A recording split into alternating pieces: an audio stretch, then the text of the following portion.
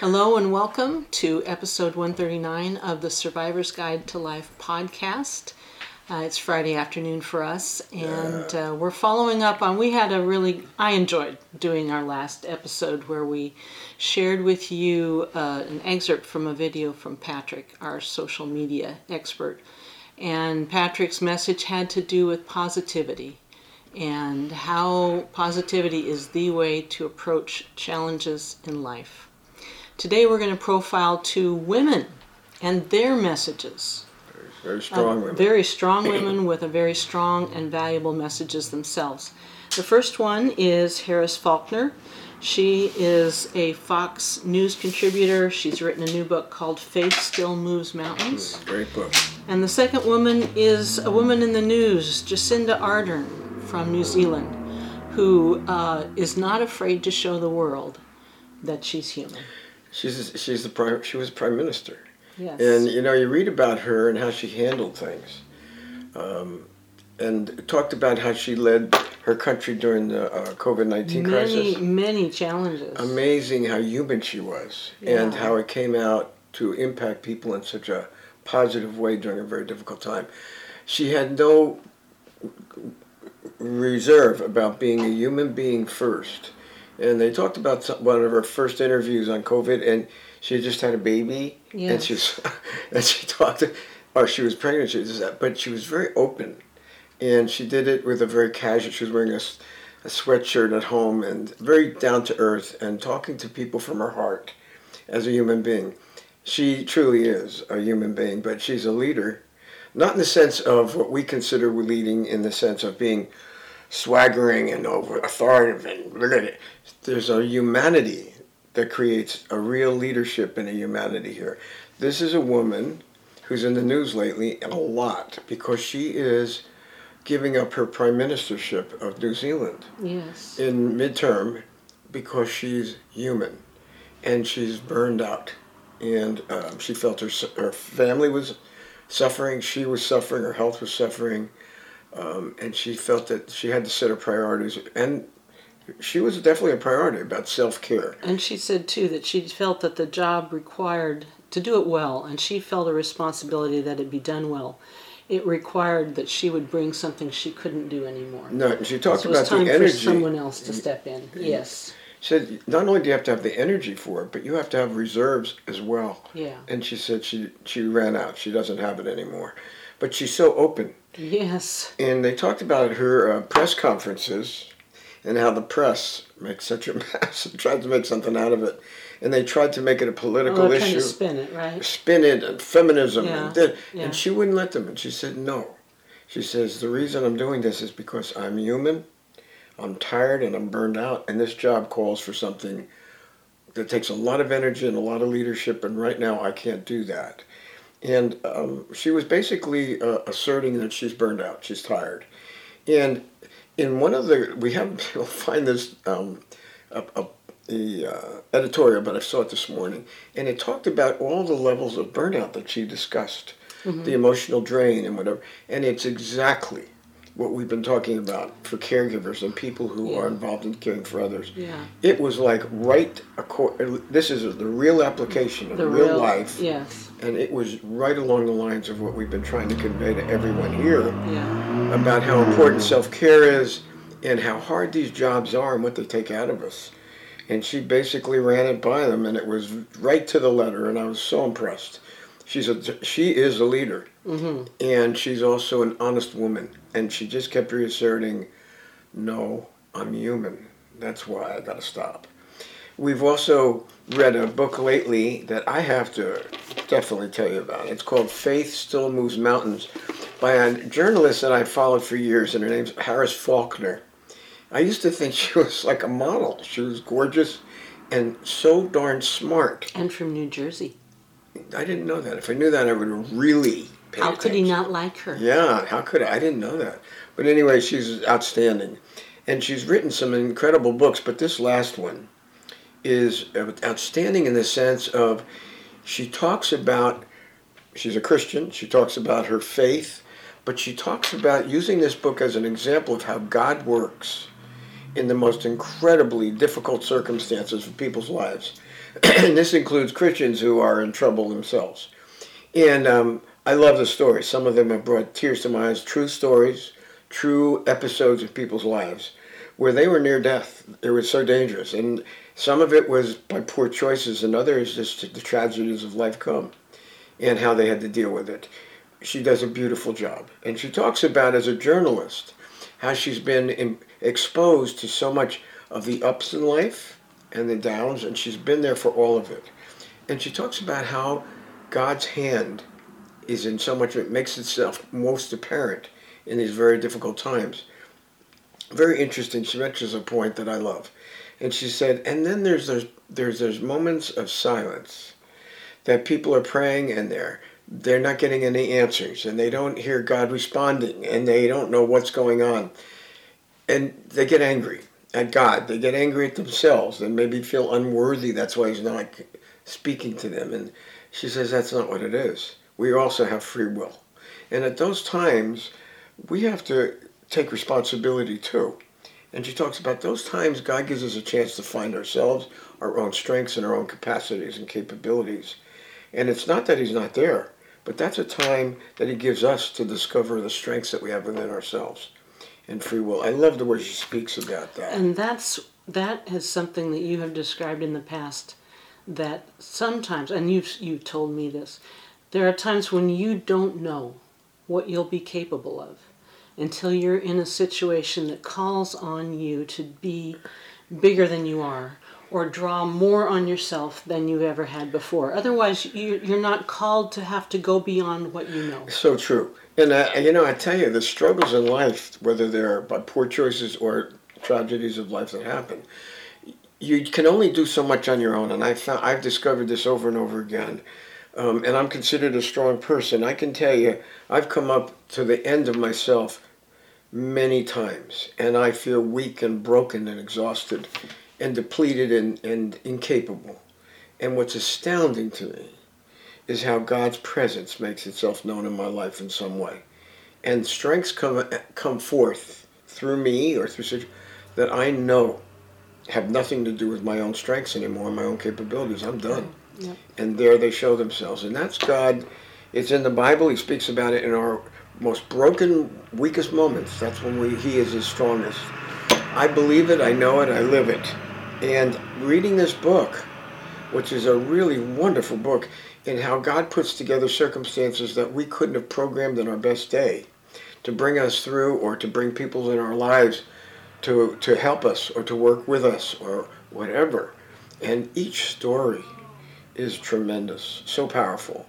But you have a story like that. I think you've shared it before, but you had a moment like that with your accountant in New Jersey. Oh, New Jersey. Something you never expected would happen, and that you were in an almost impossible situation, and God reached down and worked through someone very unlikely to be the person who would help get you through to the next stage. I love this story, and it's true. And not that I was a religious person. I was brought up in a religious home. I was not a religious person.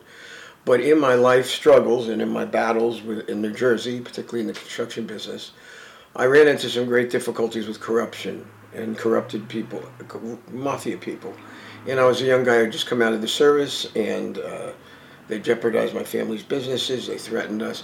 And I went to war. I was young, and I was ready to fight anybody, anyway, and they came at us. But the truth of the matter is, they are domestic terrorists. They're the worst. And I had to discover that over a 3-year period as a young man, that I was not going to win this. One of the things I also discovered was that when you're in wars and in battles, and if you talk to warriors, they'll tell you the same thing.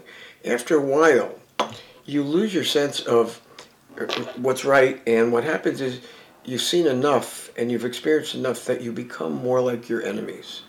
And that happened to me. So much had happened, so many terrible things that were unjust and violent. And frankly, I had reached a breaking point that I wanted some vengeance, and I wanted to start getting back, and I had the capabilities and the people to do it. But I knew that I also had a conscience, but I was losing it. And I'll never forget this. I was aware of it, and I knew I had to get away from the battle for a while, the battlefield. And what I came up against was myself. And that was how I discovered horses. I rented a horse, never rode one in my life, and took a ride. And I had to chill out because things were really just terrifying and terrible. And I remember talking, and I didn't know if it was to God or whatever, but saying, this is bad, and I am losing my conscience, and I'm ready to go toe-to-toe in new ways, just as bad as my enemies. That disturbed me terribly. And I remember it was the life I was raised in, so it was all I really, truly knew. And that's when I discovered again my relationship with God. Because a voice came to me and said, this isn't a life for you. And I remember saying, I didn't know it was God or not, saying, yeah, that's nice, but this is all I know and I don't know how to get out of it. So I remember hearing these voices and offering me some encouragement and hope, and yet I had no clue how I was going to get out of it. And 3 weeks later, I'll never forget it, I got a call from an accountant that I had working for me, a wonderful man. I thought he was to me. And he was our CPA. His name was Phil Genovese, and I, to this day, laud the kind of quality man that he was. And he was our accountant, and he called and he says, we needed to talk. And I went, I know, we've lost millions of dollars, everything's da-da-da. I said, I know. He says, no, it's not just about that. Anyway, I did finally go to his office. I didn't talk like I do today. And I remember talking, and I go, yeah, so what's the point? And then I had a real New Jersey street life type of sound. And I remember saying, no, so what's the point here, yada, yada. And he said, you know, I've watched you for 3 years, almost 3 years. And he says, I know that you don't want people to know this because you're afraid they'll think it's a weakness, but you really care a great deal about your workers and your people, and you take care of them privately. And then he said to me, I don't think this is the life for you anymore. And I went, really? And I said, well, what am I supposed to do? And he looked at me and he says, you need to get into something, a profession that has to do with helping people in trouble. And he said to me, do you know what a psychologist is? And I looked at him and I said, Phil, I don't even know how to spell it. What is a psychologist? And then he told me. And he said, it's a professional, and they work at helping people. And I remember saying to him, Phil, do you have to go to school?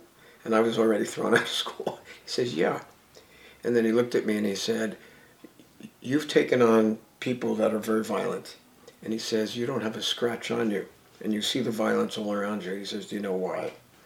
And I'll forget. I go, no. I'm a tough guy. He says, look at me, kid. You're okay because of me. And I remember looking at him and going, who are you? He's a nice CPA. And it turned out that his father was Vito Genovese, the head of all the mafia families. I never knew that. And he said, my father has died. And all these families are battling for power. And you've stepped on a lot of toes. And I can't help you anymore. I didn't even know he was helping me the whole time. And he says, it's enough already. He says, you got to make a new life. A life that has to do with helping people. And he says, and it's time for you to leave New Jersey and find a new life. And he says, where were you in the Army? In California. He says, that would be a very good place for you to go, very quickly. And I did. And he actually helped me financially get going and on my feet as long as I went back to college, which I did.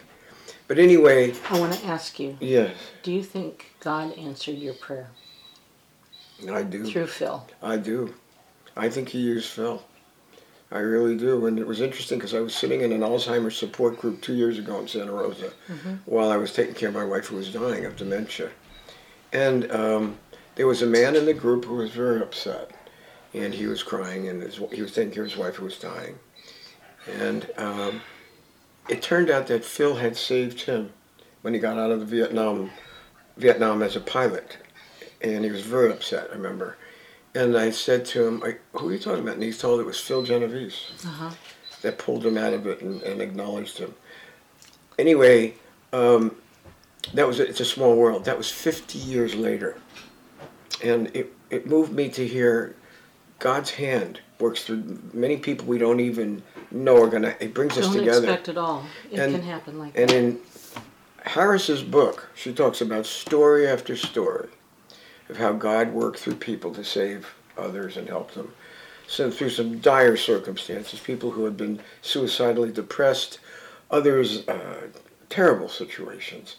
And it's a great book of hope. Mm-hmm. And here's this other lady, and I hear she's not mentioning God, and I'm thinking, how many politicians in her powerful position have come to do what she's done and find the courage and faith and trust to do it. And the humility. And the humility.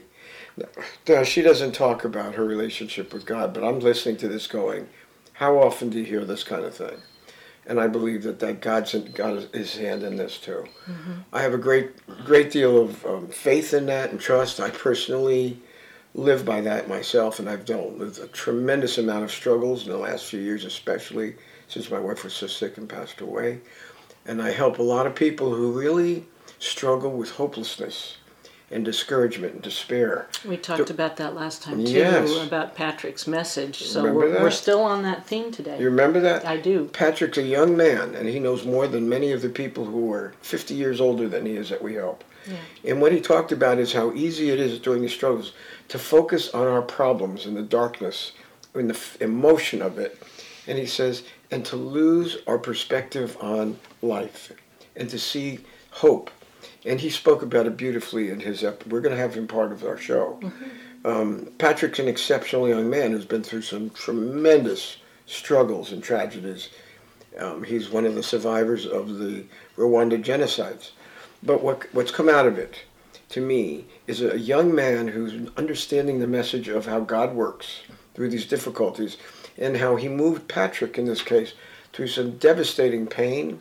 He was losing his vision and went through serious surgeries and was very pained mm-hmm. and beside himself. Mm-hmm. And he talked about how he got to step beyond it mm-hmm. and reach out and begin to help others and get involved with others. And I remember the story. I know this is true because I know Patrick's always been like that. And he's talked about the power of positivity. And he was really talking about God's strength during those difficult times, how he discovered it and rediscovered it. So anyway, I want to reiterate that message to all of you, and I want to tell you, this is one of those women that's an outstanding person and woman and a true leader. And she stands heads above many, many people, men and women alike, and can be such an inspiration. All they have to do is open their hearts and minds and step beyond their negative self-images and anger and troubled relationships and see that there is hope anyway. And if anybody is an inspiration, other than my wife was, it's Jenny. Yeah, I will add one other thing that Patrick said in his video that really I agree with. And he said this was when he was at home in great pain after his surgery and having a hard time getting going again. And he said what came to mind was choose life.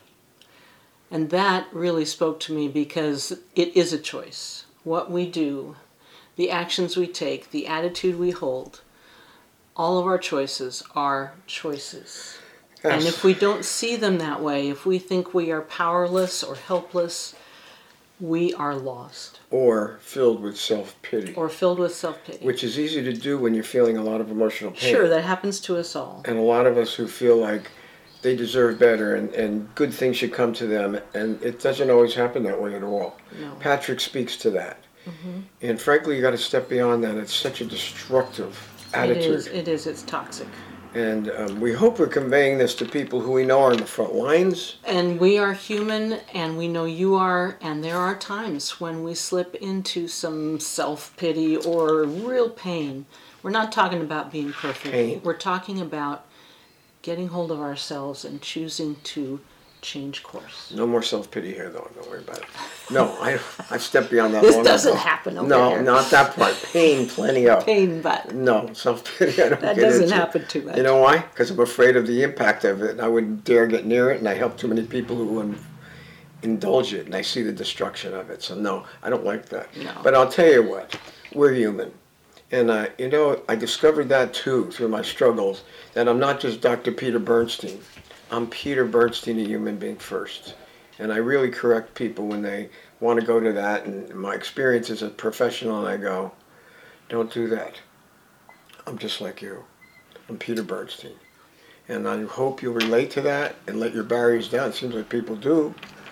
And know that you're human. There's nothing to be ashamed of it. In fact, you should be grateful. And whatever comes your way, you will find God's hand is in that and working to help you even through the difficulties. For those of you who aren't caught up in self-pity and hopelessness, go beyond it. Use some discipline and reach out. Don't sink deeper and deeper, please. And we know that if you're a caregiver of any kind, how easy it is after a while when you're burning out and you're exhausted. That's the time for self-care. So hang on to those words. And as always, we will be back in the next podcast with more that I hope will be just as helpful and as inspiring as this. And Patrick will be back too. That's right. All my best to any of you, all of you. The Survivor's Guide to Life podcast is brought to you by Sonoma Coast Trauma Treatment, a 501c3 charity that relies on donations to keep us on the air and on our YouTube channel. We're in all the regular places. We have Facebook, Instagram. Please like and share.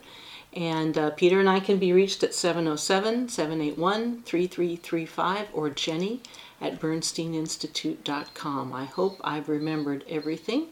sctraumatreatment.org. That I forgot. Thank you so much for joining us, and we will see you again next time. God bless. Take care. Bye-bye.